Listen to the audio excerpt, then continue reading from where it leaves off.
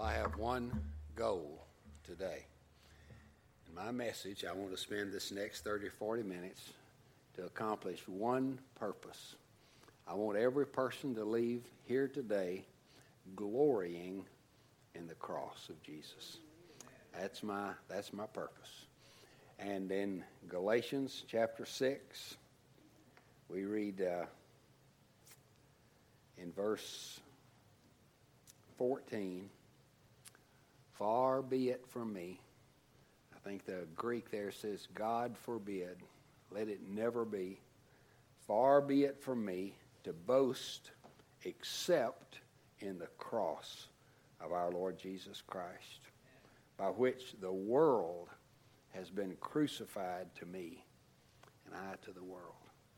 The Apostle Paul said, I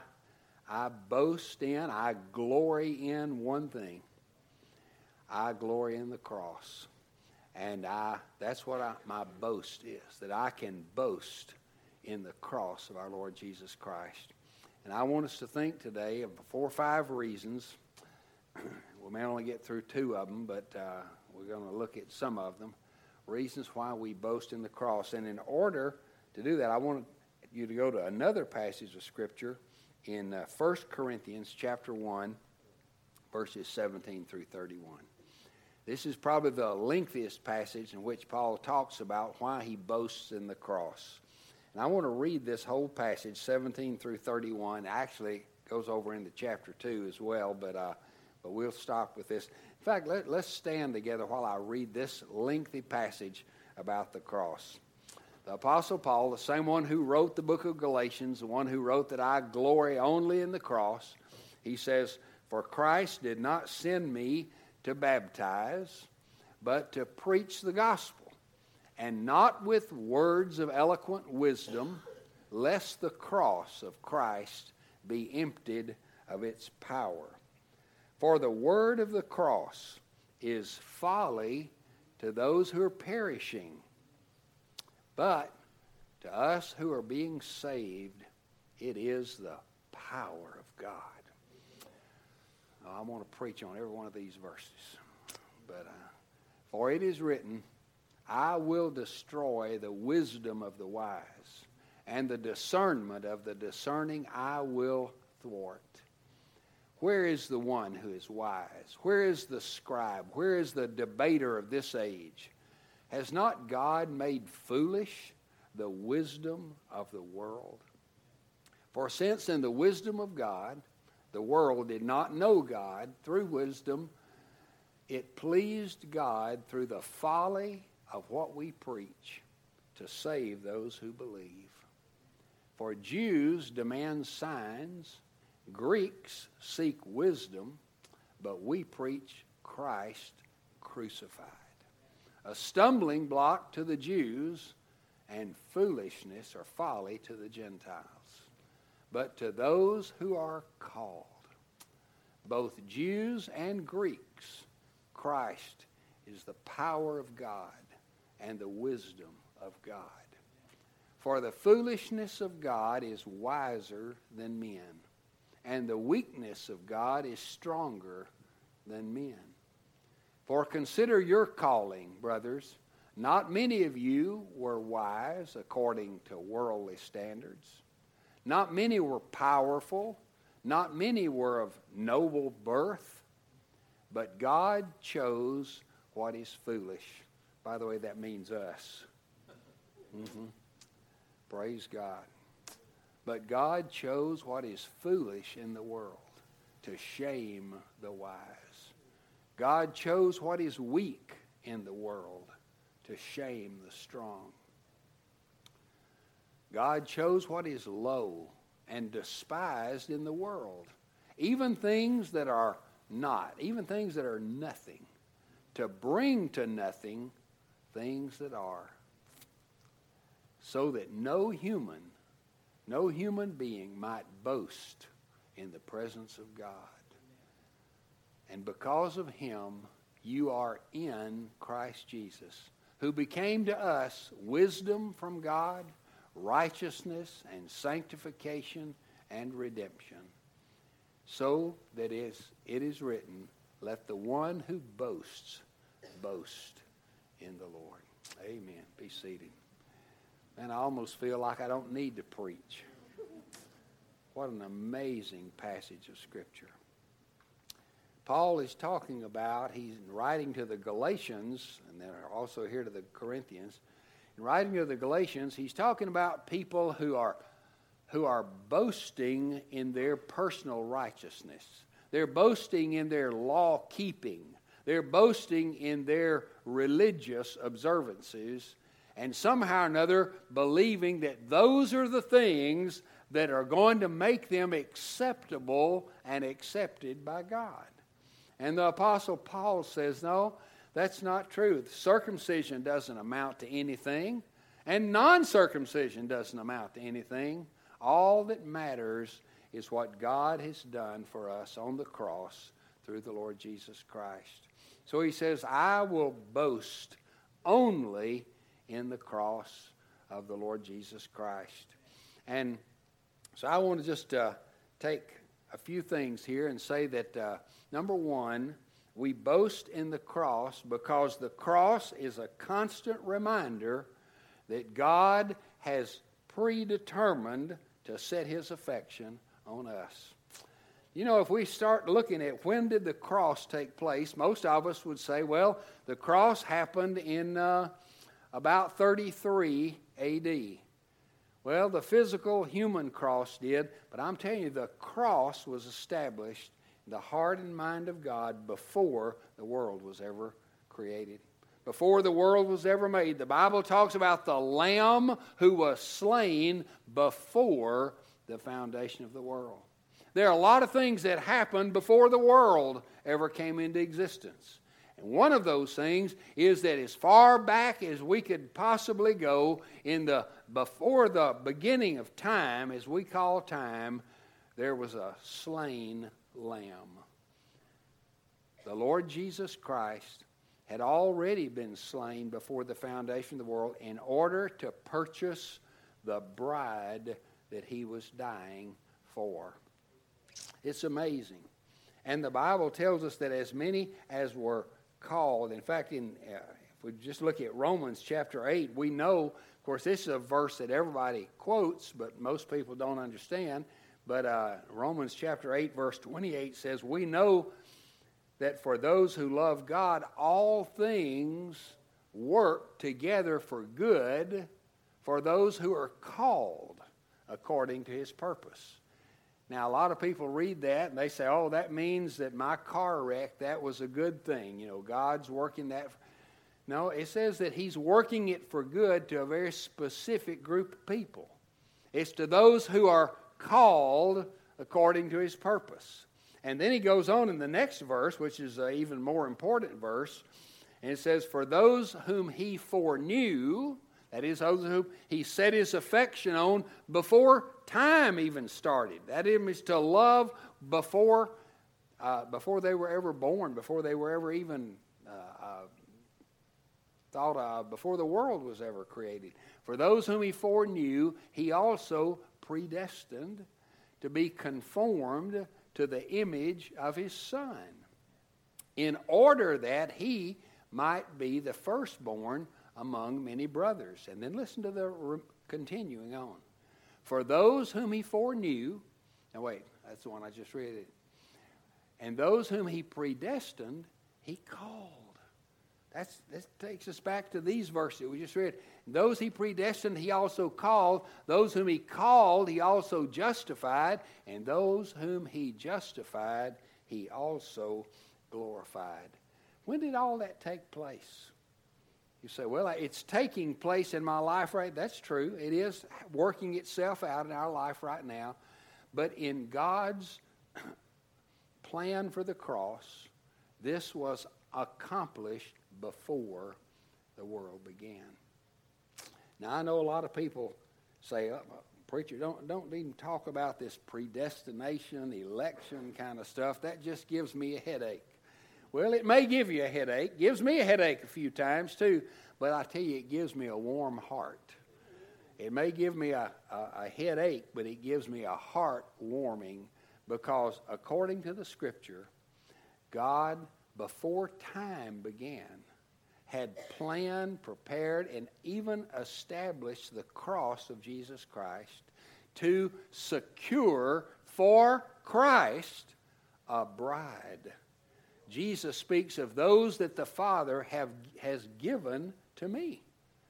And he said in the great high priestly prayer in John chapter 17, he said, Father, I am praying for those who will believe because of the word, the testimony of my disciples. He said, I'm not praying for the whole world.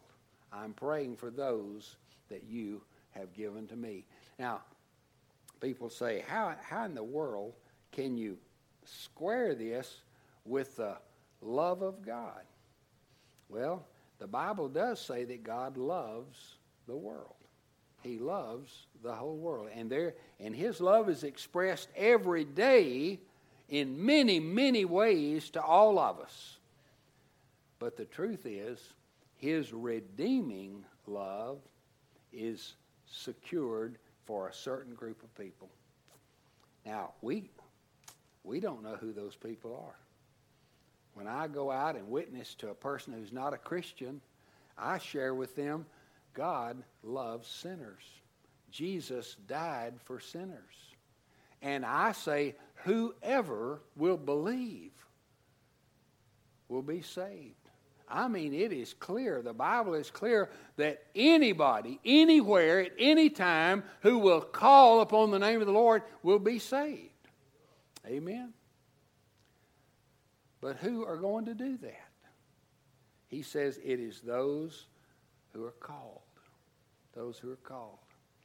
And there is a sense in which there's a general call that goes out to everybody in the whole world to repent and to trust in Christ.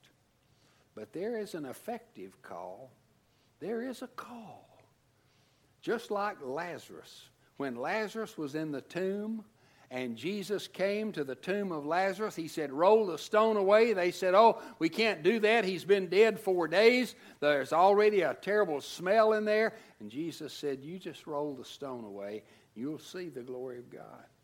And he did. And then the Bible says Jesus said, Lazarus, come forth. Somebody said it's a good thing that he said Lazarus, because if he had just said, come forth, every dead person in the county would have got up. I don't know. But he did call him by name. And he said, Lazarus, come forth. And Lazarus came forth. When we were in Israel several years ago, we got to go into Bethany, and they have what they claim to be anyway. I like to think it was, because it was the tomb of Lazarus. And we got to go in the tomb of Lazarus. And you actually have to walk down several steps to get into it. Now, we didn't see that when y'all went with us, Raynard. I don't think we got to go to Bethany, did we? This was the first time we went. And I got down in the tomb of Lazarus, and I just pretended that I was Lazarus. And I pretended I'm all wrapped up in grave clothes, my hands all wrapped up, my feet wrapped up, and I'm looking at the steps, and I thought, Lazarus couldn't walk up those steps. He actually had to hop up those steps to get to the door. And then when he hopped out to the door, everybody was somewhat amazed. Lazarus came forth. But why did he do that? How did Lazarus do that? Say, well, I guess he chose to come out. Well, he did. But he couldn't choose to come out until God raised him from the dead.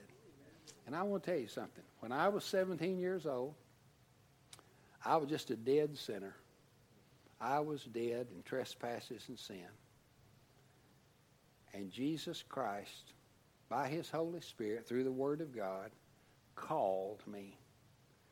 Now, according to this passage in Romans, he loved me before he ever called me. And according to this, he predetermined that he was going to shape me and form me into the image of Jesus. But then he called me. He called me out of my tomb, and I came forth. I came forth. And it wasn't just that I chose to come forth. I did choose. And when somebody says, are you saying people don't choose Jesus? Of course they choose Jesus. But Jesus himself said,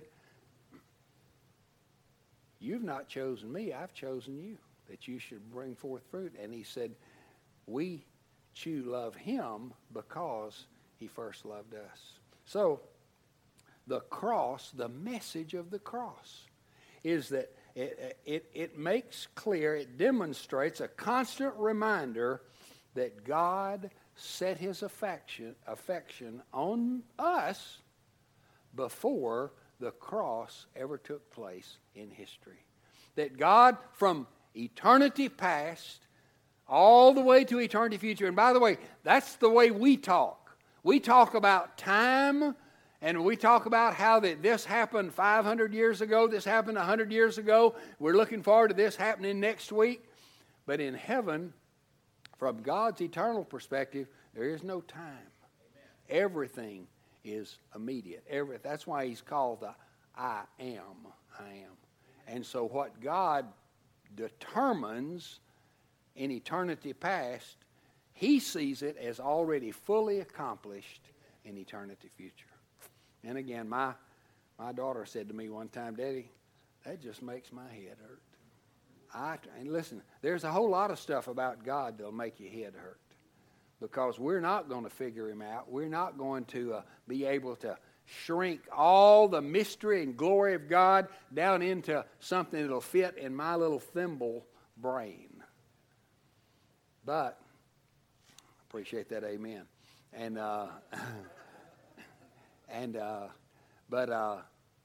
But here's the thing about it. The doctrine of the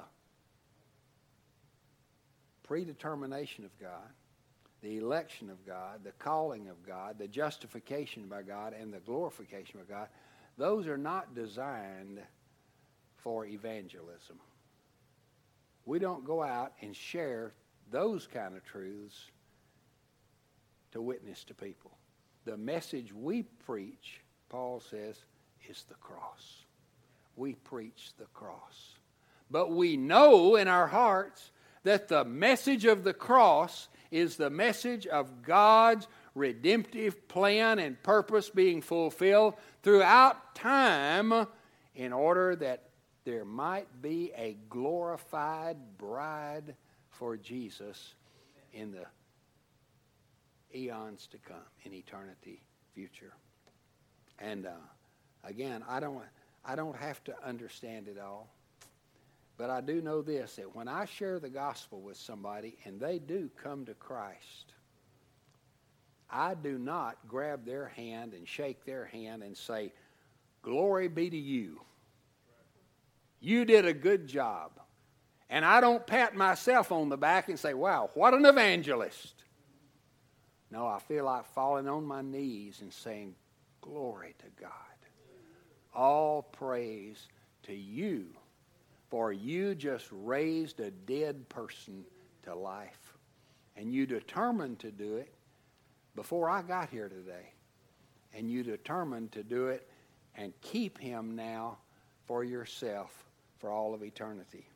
And the doctrine of election, the doctrine of predestination, the doctrine of the sovereign grace of God is greater than we can understand. But it is intended for doxology, not evangelism. The Apostle Paul dealt with this in Romans 9, 10, and 11. He wrestled with it and he tried to explain it. He tried to help us understand it, and he knew he wasn't succeeding. So he concludes Romans 11 with verse 33 through 36. And this is where I rush to whenever people ask me to help them completely understand the sovereign grace of God. He says in verse 33 of Romans chapter 11, oh, the depth of the riches and wisdom and knowledge of God. How unsearchable are his judgments and how inscrutable his ways. For who has known the mind of the Lord? Who's been his counselor? Who told God how to do things? Who has given a gift to him that he might be repaid? And then verse 36. For from him, through him, and to him are all things. To him be glory forever. Amen. This is what the cross does. The cross drives me back. Isaiah 53 and places like that, Psalm 22, that describes for us the sovereign, glorious, marvelous grace of an all-wise God who purposes from before the beginning of time that there will be a people of God. And those whom he foreknew, that is, forelove, set his affection on, those he predestined to be conformed to the image of Christ. And those whom he predestined, he called. And those whom he called, he justified. How many of those? Those. All those. And those whom he justified, he glorified. You say, well, wait a minute, I'm not glorified yet. From heaven's perspective, you're already seated with Christ in heavenly places, fully glorified. All of that accomplished by the glorious, marvelous cross of the Lord Jesus Christ. It was on the cross that he accomplished that which God purposed, planned, and fulfilled from before the foundation of the world. So the cross also demonstrates God's past substitution for you and for me. When Jesus died on the cross, he was dying there in fulfillment of all the types in the Old Testament, every lamb that was slain, every Passover lamb that was slain, every sacrifice that was ever made as a substitute for sinners. They were all pointing forward. They were all saying, this doesn't take away sin. This sacrifice only pushes it forward. It pushes it forward. But someday, there will be one who will be a perfect substitute, and he will take away the sin. And it's no accident when John the Baptist saw Jesus coming to be baptized, he said to his disciples, behold, the Lamb of God who takes away the sin of the world. When Jesus died on the cross, here's the marvelous thing. The Bible says God made him who knew no sin to become sin for us in order that we might become the righteousness of God which was in Christ. Isn't that marvelous? That God took all my sin and he put it on Jesus. I'm the one who deserved to die. All have sinned, fallen short of the glory of God, and the wages of sin is death. I'm the one who deserved to die. But Jesus becomes my substitute. And on the cross, he took my place. I often tell people as I'm sharing the gospel with them that if you could have been at the cross when Jesus died, and I have been many times, by the way, in my dreams, a dream I so often have is I'm at the cross, and I'm there weeping usually as I see Jesus suffering on that cross. But I said, if you could have been there, and you looked up into the face of Jesus, emaciated, excruciating pain, the face of Jesus, and you said, Jesus, why? Why are you letting them do this to you? You have power. You're the Son of God. You could call 10 legions of angels to come and destroy this place. Why are you letting them do this to you? And I say Jesus would look right straight into your eyes and he would say, I'm here for you. I'm here in your place. This is your cross, but I'm taking it. And the cross demonstrates God's past substitution for sinners like us. You see, what the essence of sin is when we say, God, I'll take your place. I don't have to obey you, submit to you, bow to you. I will be like God. That was the original temptation. That's the original sin, and it is the continual sin of all people.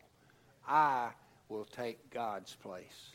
But grace is when God says, I will take your place. Yes, you've taken my place, but I will take your place. And then thirdly, the cross makes clear the daily execution. Here's what I found. Daily execution of you and me. The Apostle Paul said in Galatians 2:20, we've looked at this in some detail earlier, but I am crucified with Christ. I am crucified with Christ. Dr. R.G. Lee was the pastor of Bellevue Baptist Church in Memphis, Tennessee for about 50 years. One of the most eloquent preachers. He was a silver-tongued orator. He preached his sermon, Payday Someday, over 1,000 times. You go in the line sometime and listen to it, you'll be blessed by it. But when he was a young man, he went to Israel.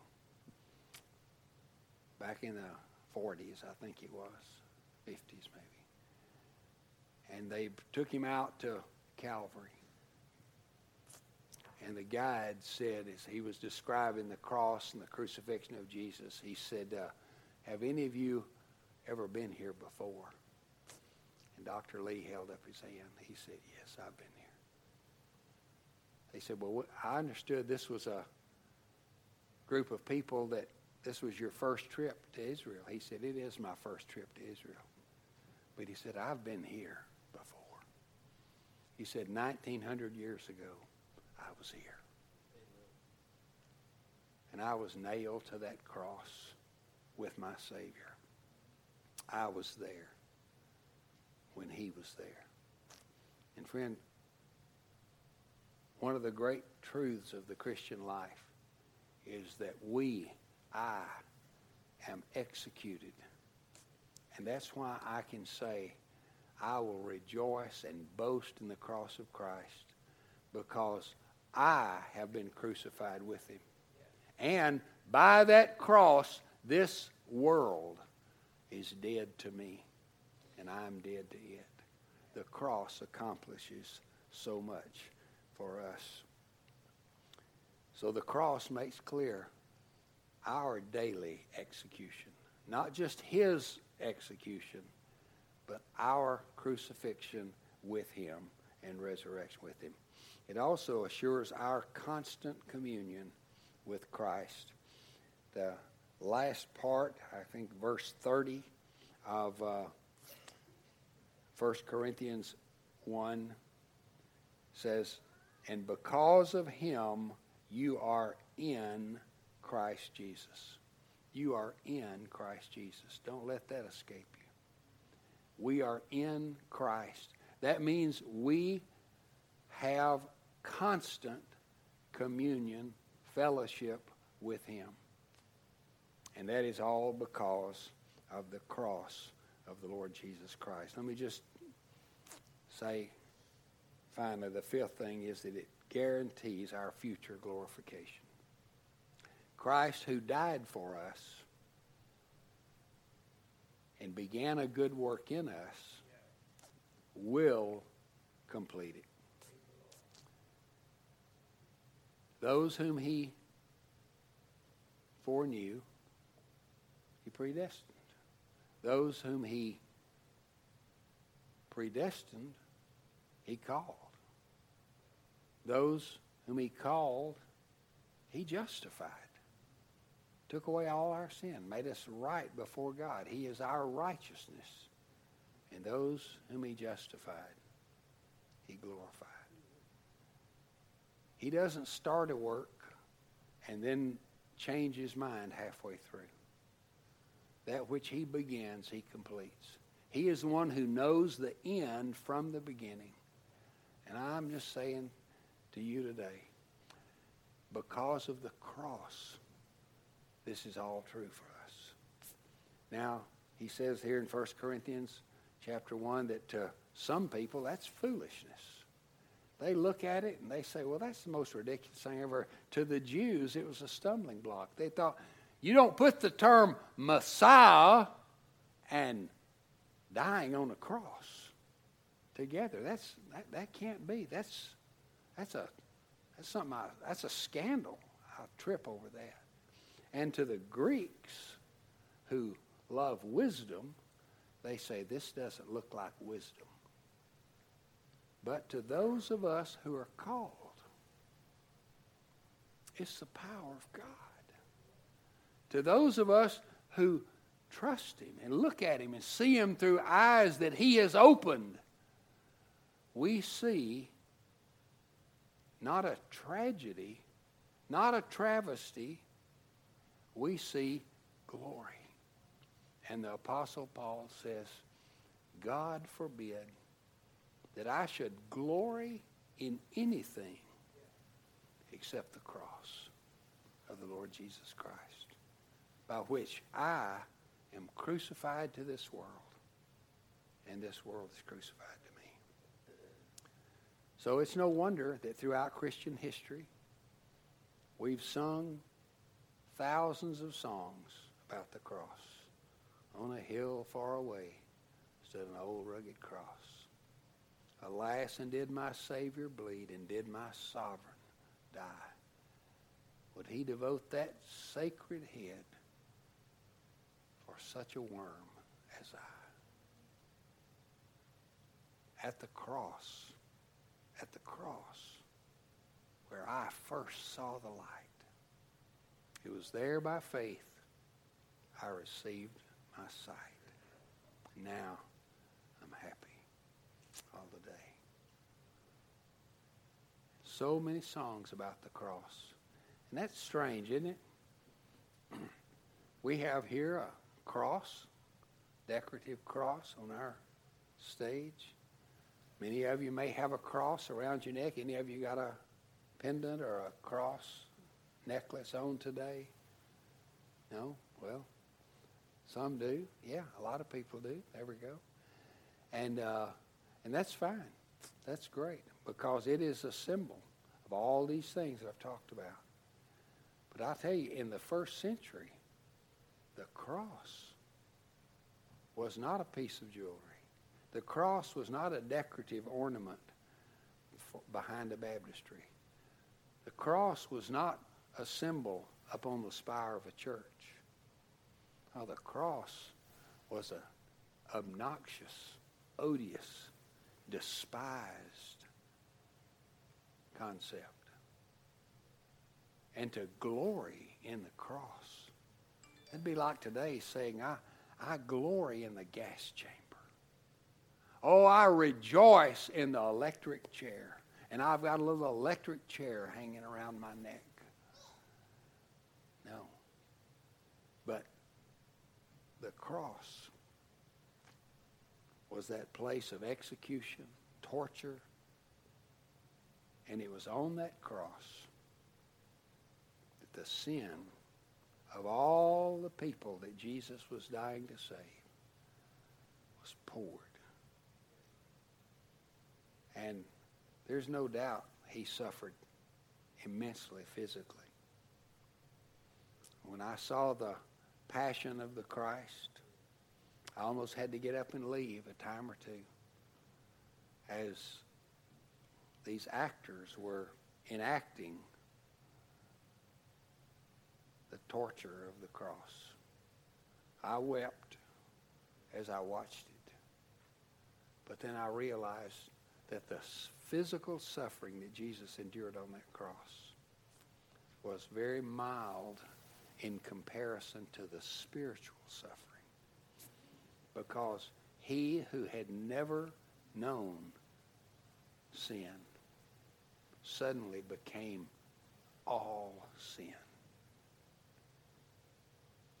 He who had known only perfect, intimate fellowship with his Father for all eternity now was separated. And the wrath of God that will be expressed in the torments of hell forever and ever for unrepentant sinners. All the wrath of God was burning on Jesus for those 6 hours while he was on the cross.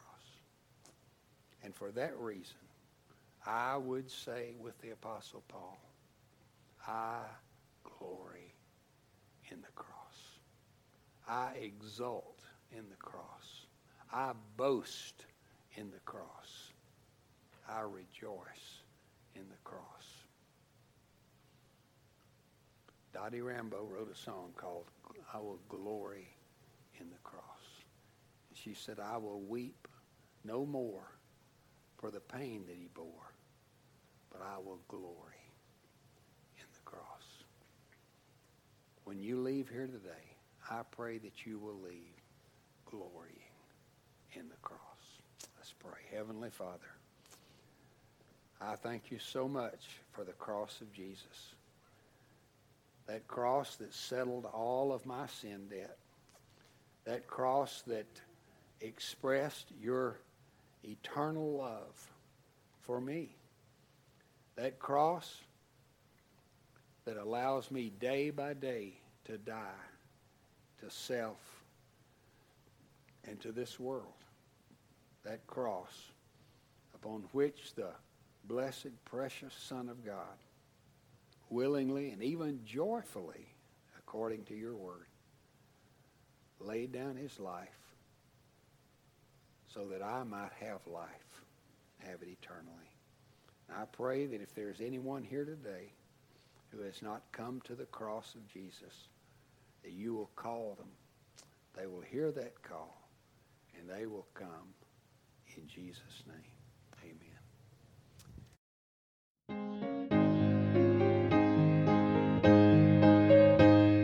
Thank you for listening to today's podcast. We invite you to like us on Facebook or visit our website, www.bearcreekbaptist.org. If you're not a member of another church, we would like to invite you to join us in person and get to know us, and let us get to know you. Have a great week, and may the Lord richly bless you.